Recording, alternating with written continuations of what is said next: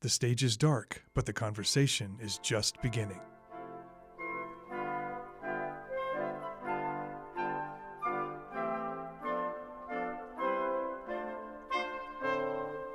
Welcome back to the Utah Symphony Utah Opera Ghost Light Podcast, a behind-the-curtain look into the world of classical music and the artists who make it.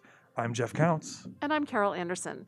Today's guests are two of the three stars of Utah Opera's upcoming production of Puccini's Tosca. Their list of performance credits is vast in both symphony and in opera, long and varied. Both artists are in high demand across the U.S. and worldwide, especially now that opera companies are returning back to hosting full-size performances. Soprano Katie Van Kooten is a newcomer to Utah Opera. We are thrilled to host her Tosca role debut. Baritone Stephen Powell is returning to Utah Opera after a bit of a hiatus. He was last here in 2006 as Papa Germont in La Traviata. Doesn't that feel like a lifetime ago? Yeah. Welcome, Katie, and welcome back, Stephen. Hi. So I was thinking back to my early days with opera in general, but with this opera in particular. I remember as a freshman in college, dashing from a rehearsal and running through a parking garage in heels, because I was still, young enough to wear unsensible shoes, to catch the downbeat of Tosca at Houston Grand Opera with Eva Marton. I actually discovered recently, I found a throwback tweet that said that this was the first production where Houston Grand Opera actually ever used super titles, which is kind of amazing. That for either of you, whoever wants to answer first, do you remember when you first saw Tosca or encountered the piece? Yes, I remember. I remember, yeah. You want to go first, or shall I go? You go, sir. Okay, so that was the very first opera I ever saw, and I was 11 years old. Oh, my gosh. And my mom was a big opera fan, and she took us to the Met. We grew up outside of Philly, so I think we drove, and I had no idea what this was, and I didn't really know what was going on, because they did not have subtitles when I was 11. However, I was struck by the music. The grandiose nature of the whole production and the sweep of the music especially. That's the first experience live that I had with opera, and I'll never forget it. It was really a tremendous experience. That's amazing. It was your first opera. Yeah. Wow. I know. I don't want to get in the way of your answer, Katie, but I want to say that my first experience with opera was also at age 11 on a field trip, and it was also Puccini. It was an English version of Girl of the Golden West. Oh, wow. And same thing. I didn't know what I was seeing, but I loved it. Right. I didn't know what was going on at all. But you're like, this is cool. But yeah, I was like, wow, that's incredible what they're doing. I couldn't imagine it. Yeah, That's crazy. You guys both saw Puccini. Yeah. That was your first opera. Wow. Yeah. My goodness, I came way later to the game with opera. I didn't hear one until I was in one. That was my first experience with opera. But I was a young artist at Covent Garden when I first heard Tosca. I was sitting for a lot of the rehearsals, just hearing the artist. I think it was Bryn Terfel's first Scarpia. So it was kind of fun. Yeah, it's an amazing. It was also one of my first CDs. Remember when CDs came out? Oh, yes, I do. My first one was La Traviata with Domingo. I was a Domingo fan, and then my second one was Leontine Price singing Tosca. Oh, cool. Well, back to this HBO production, because, camera one. But, Katie, it turns out that HBO production that I saw back in 19 was Eva Marton's role debut as Tosca. Oh, that's so cool. And this is your role debut. It is. Was there a moment as you were, maybe it was that time you were in Covent Garden, that you added Tosca to your list of dream roles? How did I for sure did, because I feel like I'm a strong person, and I feel like she's a very strong character. And vocally, I started out like a lot of sopranos, probably most sopranos do, with the kind of Ina Annas and the cutesy girls and the pretty songs. And I really liked the gravitas she had, and I liked that she made things happen rather than things happening to her. I think that's definitely different than a lot of soprano roles I sing and have sung. She's not like a victim of her circumstances. She definitely makes her own choices. But I was told by Tony Pappano when I was a young artist, he was like, if I hear of you singing this in the next 10 years, I will kill you. So I knew it was like down the road, because it's definitely a tour de force. It's kind of like other roles I've sung. It's not just about the vocal age, it's about the age of the person singing the role and the life experience that you bring to that. And it all has to be combined to give a believable I think, moving performance. It's not just the notes. So we're out of the 10-year statute of limitations. Correct? Yes, I think so. I don't want to think about how far back that was, but yeah, I'm pretty sure it was. We don't need to more pinpoint than it. something. We're not stating years in this podcast. We don't do that here. Good. Stephen, let's talk a little bit about your role. In preparation for this, I did a little web sleuthing, and I found this list that WQXR put out several years ago about the 10 baddest villains in opera. And, you can imagine the people that are on it. Hagen is on it. Peter Quint, that's a deep cut, but he should probably be the number one person. And that's a terrible, terrible character. Iago's on it. Scarpia is number 3, only beaten by a 3-way tie between the 2 Lady Macbeths, the Verdi one and the Shostakovich one, and Lulu. Number 1, of course, is Mephistopheles. But so these characters are bad enough that everybody knows they're bad. And I know that Scarpia probably gets booed a lot. In fact, I heard that you got booed by the chorus when you were announced at the first meeting with the Utah Opera. Yeah, that was heartening. What's it like to play the bad guy? Baritones often have to play people of ill repute. So, I mean, what's it like to prepare to be the villain like a Scarpia? Well, I do play a lot of roles that are either misunderstood or they're just plain bad. And Scarpia is just plain bad. I do try very hard to find sympathetic elements to their characters. Germont is often seen as a bad guy, but he's really not. He's doing what he thinks is best for his family at the time. Scarpia, he's just a bad person. He's not a nice person. He's evil. He wants control. He wants power, and he actually has it with his position. And he uses it to gain his own desire, the desires he has. He uses his power and control, and he's cruel. But he's also sadistic because he likes to play with his victims. It's like a cat messing with a mouse all the time until he finally kills it. It's that kind of thing. It's not nice. So I don't mind being booed because I expect it. The character, of course, I hope is the one being booed. Actually, I think the very first time I did Scarpia, I shared it with an Italian guy. We were double cast. And it was his American debut. And he got booed. And he was absolutely, he couldn't believe it. He said, I thought I sang well. Oh, he was, What happened? They booed me. And I said, dude, you're in America now, bro. They boo your character. Yeah. Whether you sing well or not, that's not the point. And he was really shaken by that. It never happened before. Do you go full method like Brando? Or are you pushing people down in the street just to stay in that Scarpia place during the week? Or no, I don't think about it outside the production itself. No, I can attest to that. That's probably good for your mental health. He's been very nice to me. It's enough to have to do it on stage. I'm sure. Yeah, no. Well, Katie, back to you. At the time of this chat that we're having right now, you've just had 3 hours to explore Tosca. This is this new character with our director, Ghostlight alum Omer Ben Seadia. And I'm just wondering what sort of research you do to prep for a monolithic experience like Tosca. What do you bring to it? And Puccini's very specific about his characters and all of his stage business, really. So there's a lot in the score. But where else do you go to get to do your prep?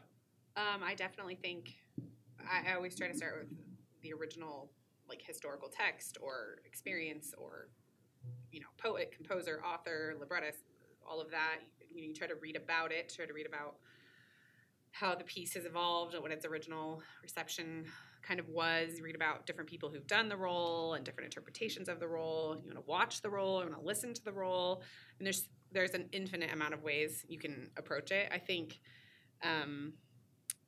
I was just talking with Omer in rehearsal. We did have a really nice conversation about how it's very difficult sometimes as a singer because people come to you and say, well, she would do this. And I think it's very difficult when you hear that because whoever she is not a real person. So there's no way to predict what she would do. And for me, I had a director when I was very young doing my first Mimi at Covent Garden.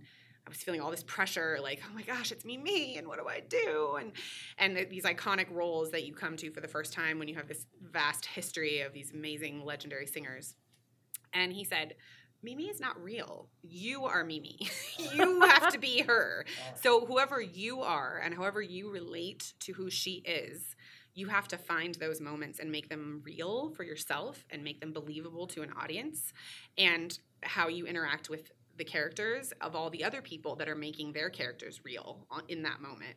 And that has really helped me, because you can watch and learn a ton from other singers and listen, which I do. But I really enjoy the process of assembling all of that information and then coming into a room and really figuring out with your group of people, the director, the conductor, your colleagues, who she is for you.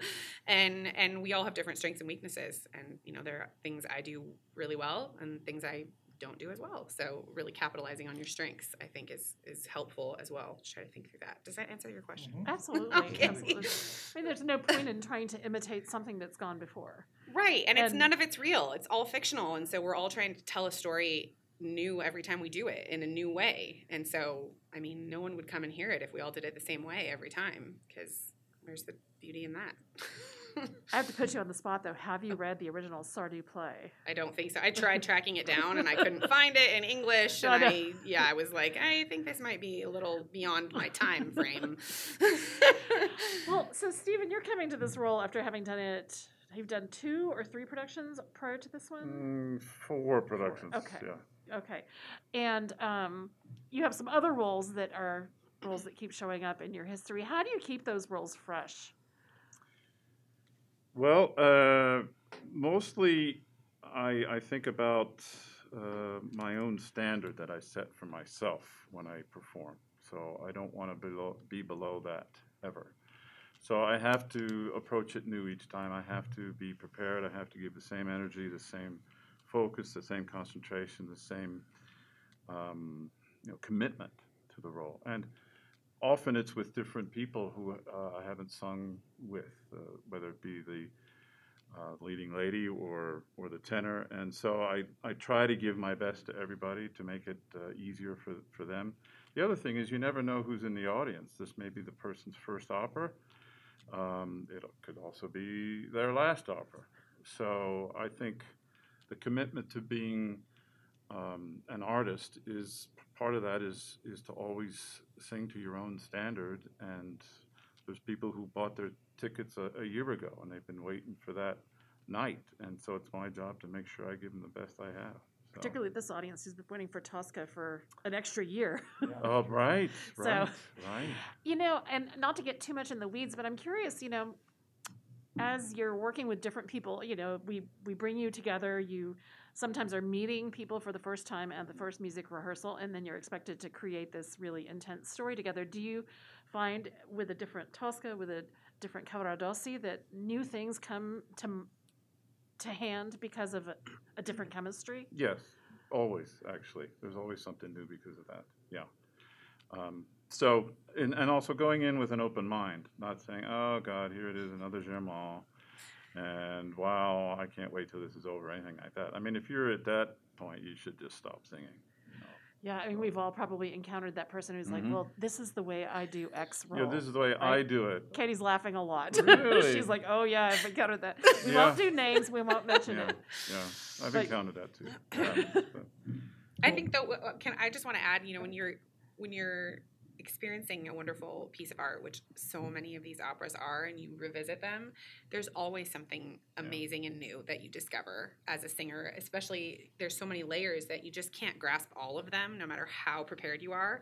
And then you have different colleagues and a different interpretation from a new director or a conductor who wants to try something another way. And I think it's continually inspiring. When I revisit a role, it's more fun in a different way because new things come out of the score and out of the character that are surprising. And we're fortunate that when we sing, we're singing masterpieces. Mm. So, like you said, there's always something new to find that you didn't experience before. I want to ask both of you about other artists for a second. I know, Katie, you talked about making sure that you're bringing your own personality to this, but I imagine there are still inspirations in your past when you think of past Toscas. And I know you both talked earlier about the first time you saw the opera, but I wonder if you've got favorite, other than each other, favorite Toscas and Scarpias that you have enjoyed, having a recording of or having heard a live performance of? Who's like a go-to sort of legendary singer that you look to for some sort of guidance in these roles? Well, you should talk about your wife. Well, thank you. I was actually going to mention her, my wife. No offense, but she was my favorite Tosca. Of course. She's soprano Barbara Shervis. Actually, she sang Butterfly here some years ago. Yes. Yep. And I'll have to say, in that same performance, our eldest son sang The Shepherd Boy. He was 11, and 2 weeks later, his voice changed. Oh my gosh! Wow. So we barely got that in. And his younger brother was his understudy, who definitely did Isn't not that want the to do coolest it. story? That Family is affair. amazing. That is a family affair. Seriously, Sure was. I love that. So, And are you your wife's favorite Scarpia as well? yeah, well, she loved to say that, she likes to get her rage out on stage. And so doesn't It's healthy have to, family therapy. Yeah, it There is, you go. right. She gets to kill me, not for real. Although she'd like to other times. But as far as Scarpias, I listen to some of these guys that are my favorites, Bastianini, Cappuccini. I'm not sure that they sang Scarpia, but I listened to James Morris was great, one of the best, I think, greatest Scarpias. I was just listening to a recording of Cornell McNeil from the Met with Shirley Verrett as Tosca. That was pretty great. So those guys, just the best baritones, and I just try to sing it with the greatest Italian feel and the style that I can muster.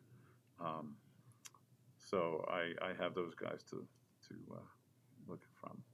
What about you, Katie? They were great. I listened to several. For me, when I'm approaching a new role that is, for different repertoire, I'm kind of still growing into new vocal things. I try to find a singer who I feel like I most comfortably can relate to, like their vocal choices and the color and the size. And I've, of course, Leontine Price I've listened to, and Marta Frugni, who has a quite small voice, but it was interesting hearing some of the choices she made, having done a lot of Puccini singing. But Renata Scatto is the one that I've really enjoyed listening to, her colors and her legato and her support. And for me personally, that's the one I feel like I can kind of relate to the most, with her colors and her lyricism and everything. Big roles that there's a tendency to just be loud all the time, and that's really Right. not the way I enjoy singing at all. I'm much more of like a Straussian singer. I like the big swelly moments, but I like there to be quieter, more intimate moments, just to change those dynamic levels, I think. And so I try to listen to singers that have a lot more nuance than just kind of noise. We won't mention the Yeah. nuance over noise. I'm with you on that one. Okay, good. Completely It's a agree. T-shirt for Tosca, and then the back is going to say I nuance hate the over noise. noise. Just a note. Really? For, I just a mean- note for our producer. That is the title of the episode. Oh, no. Nuance over noise. Stephen, I feel like we would be doing our audience a disservice if we didn't let you plug your pandemic project. So, one of the things I'm always amazed at is I'm amazed at singers in general and all of the different things that they do as part of their art. But Stephen also plays the piano and accompanies himself. And I saw on your website you wanted to be Billy Joel. Yeah, I did. So you have this pandemic project that you accompany yourself. Yeah. So How'd that come about? I was a piano major in college first before I ever sang. So I pursued classical piano. But as a teenager in the 70s, I wanted to be Billy Joel, because who didn't? I mean, he was awesome and still is. And I took my sons to see him a couple summers ago at Madison Square Garden. That was their first rock concert that they'd ever been to. And that was my 5th time seeing Billy Joel, although it had been a very long time. Anyway, this project has nothing to do with Billy Joel, but I had always thought through my adult years, wow, what would it be like to do something with piano and voice together? And I wasn't quite sure how that would be done, but during the pandemic, I had a lot of time to think about it. And it was only me, so I thought, well, it's a perfect COVID thing because there's nobody else that needs to be in the studio, so there's no worries or concerns about spreading. So I decided to do it, and I used the subject of our current unfortunate world and global situation, called it Why Do the Nations? Essentially, it's about using music from different countries. There's 11 different languages. And I wanted to, through Western classical music, try to describe that basically, hey, everybody, we're all the same. We all have love. We all have, fears. We all experience death. It's not unique to any country or any culture. So it was my little way of doing something for myself as a pianist and a singer, and also trying to say that time's running out and we're really all the same. Let's start being adults here, and fix what's broken, because we don't have a lot of time left. So that was the project, not to be a downer, but I found so much joy in doing it, because the music I found to describe these emotions just was so. I had such a great time performing it, both as a pianist and a singer. And the selections are not downers. No, across the they're board. not. I mean, there's No. some that are just like, one of my favorite Wolf songs is Auch kleine Dinge, Yeah, about the little things. the little things in life. And that's right. that's one of the most sweet and poignant songs I know. And I found some Puccini and some Verdi songs that were songs separate, had nothing to do with opera, that had great subject matter. Morire, I don't know if you know that one. Questions about death, which we all have. And so all the subjects that we all face as humans is what I tried to include. So that was my pandemic project, and I don't think I'll ever do it again, because it was But it really, sounds like a project of it love. was really hard, but really worth it. I'm glad I did it, but I think I can move on to other things now. Well, I don't think the time for your message in this case, Stephen, has passed. I mean, as we record today, there are potentially momentous things happening in Eastern Europe, and I just think the world needs messages like yours more than ever. So I'm also really glad you did that. Before we let you both go, though, there's a question we ask all of our opera people, because Carol and I love the answers we get to this question. And I think whoever goes second will benefit, because they'll have time to think. So the question is there any subject, real or imagined, that you think just absolutely has to be made into an opera that hasn't yet? Oh, wow, that's a good question.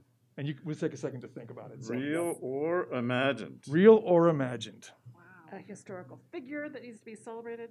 I will go, Go because I ahead. have an idea, and I've Sure. said this before to my husband. I did my senior thesis on Anna Karenina, the novel, and I've always thought it would make a fantastic opera. It's, set in Russia. It's lavish. It deals with these parallel choices of characters. You have one that chooses kind of domesticity and happiness and the simple life and nature, and then you have this kind of city life and choices for self, and the implosion of the people she loves around her and the consequences of her choices. And I think she's a fascinating figure, and I think it'd be a beautiful opera. Someone should write it. Opportunity for a huge set change in between Act 1 and 2. And don't forget the train effect. Right, and there would be Absolutely. a lot of stagecraft to do, because there's beautiful balls, and I think it's kind of reminiscent of Onegin, but without the love necessarily. You got these, but you've got a little bit of gratification and a little bit of tragedy. So,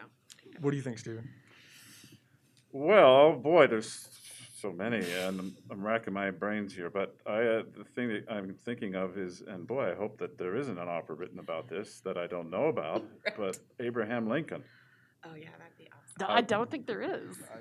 I would think I that think of Lincoln Portrait, there's that. that of the Copeland. But I mean, as far as a fully realized, 3-act kind of show about, I mean, you could take any aspect of his life and make one opera out of it, but of all the things that he encountered and all the things that he did and all the things he had to face and the decisions he made and the effect that it still has on the world today, I think that would be a figure that is operatic in scope. And what voice type is Lincoln? I'm just Baritone. curious. Of course. No doubt about Yeah, it. Come on now. I agree. I'm not sure if you read this book, Stephen, but George Saunders wrote this book called Lincoln at the Bardo, and it's about Lincoln visiting his son's grave because one of his sons died very young. And his son is in this liminal space with all these other ghosts just behind the veil, and they're sort of interacting with him, though he doesn't know it as he visits. And I think there's an opera in that particular aspect of his story. That's Yeah. a really, you and I might have to collaborate on this off mic. I think we might be onto something. Sure. We'll have to No, get but George Saunders There are involved so many too. offshoots. I mean, there Yeah. could be incredible numbers of things done. Absolutely. Yeah. Anna Karenina and Abe Lincoln. I Not love bad, it. Carol. Not bad. Before we wrap up here, we want to give our audience a chance to find you on the internet. Katie, where can we find you? I have my website, which is katievankooten.com. And that's Kooten, Kooten. Two Right. O's. Pronounced, differently than it's spelled. And then my Instagram handle is KVK Soprano, I think. So, yeah. And then Stephen, and also where we can find your album. My website is Stephen with a PH, Powell.us. And I have a page on there for my recordings that you can peruse and purchase if you so desire, which would be lovely. Instagram is Stephen Powell Baritone. All right, so check out those internet and social media spaces to find out more about Katie and Stephen. Katie and Stephen, I can't wait to finish this journey with you. We've got a couple more weeks to go still in our process, but thank you for joining us here on day 2 to talk about our project. Very Thank welcome. you. Happy to be here. So thank you to everyone at home and on the go for listening today. If you haven't yet, it would really help us if you would subscribe, rate, and review the show wherever you get your podcasts. This helps us to get new listeners. Be sure to visit usuo.org for information about upcoming performances like the performances of Tosca. We hope to see you soon for a live performance. Until next time, I'm Carol Anderson. And I'm Jeff Counts. Thanks for listening.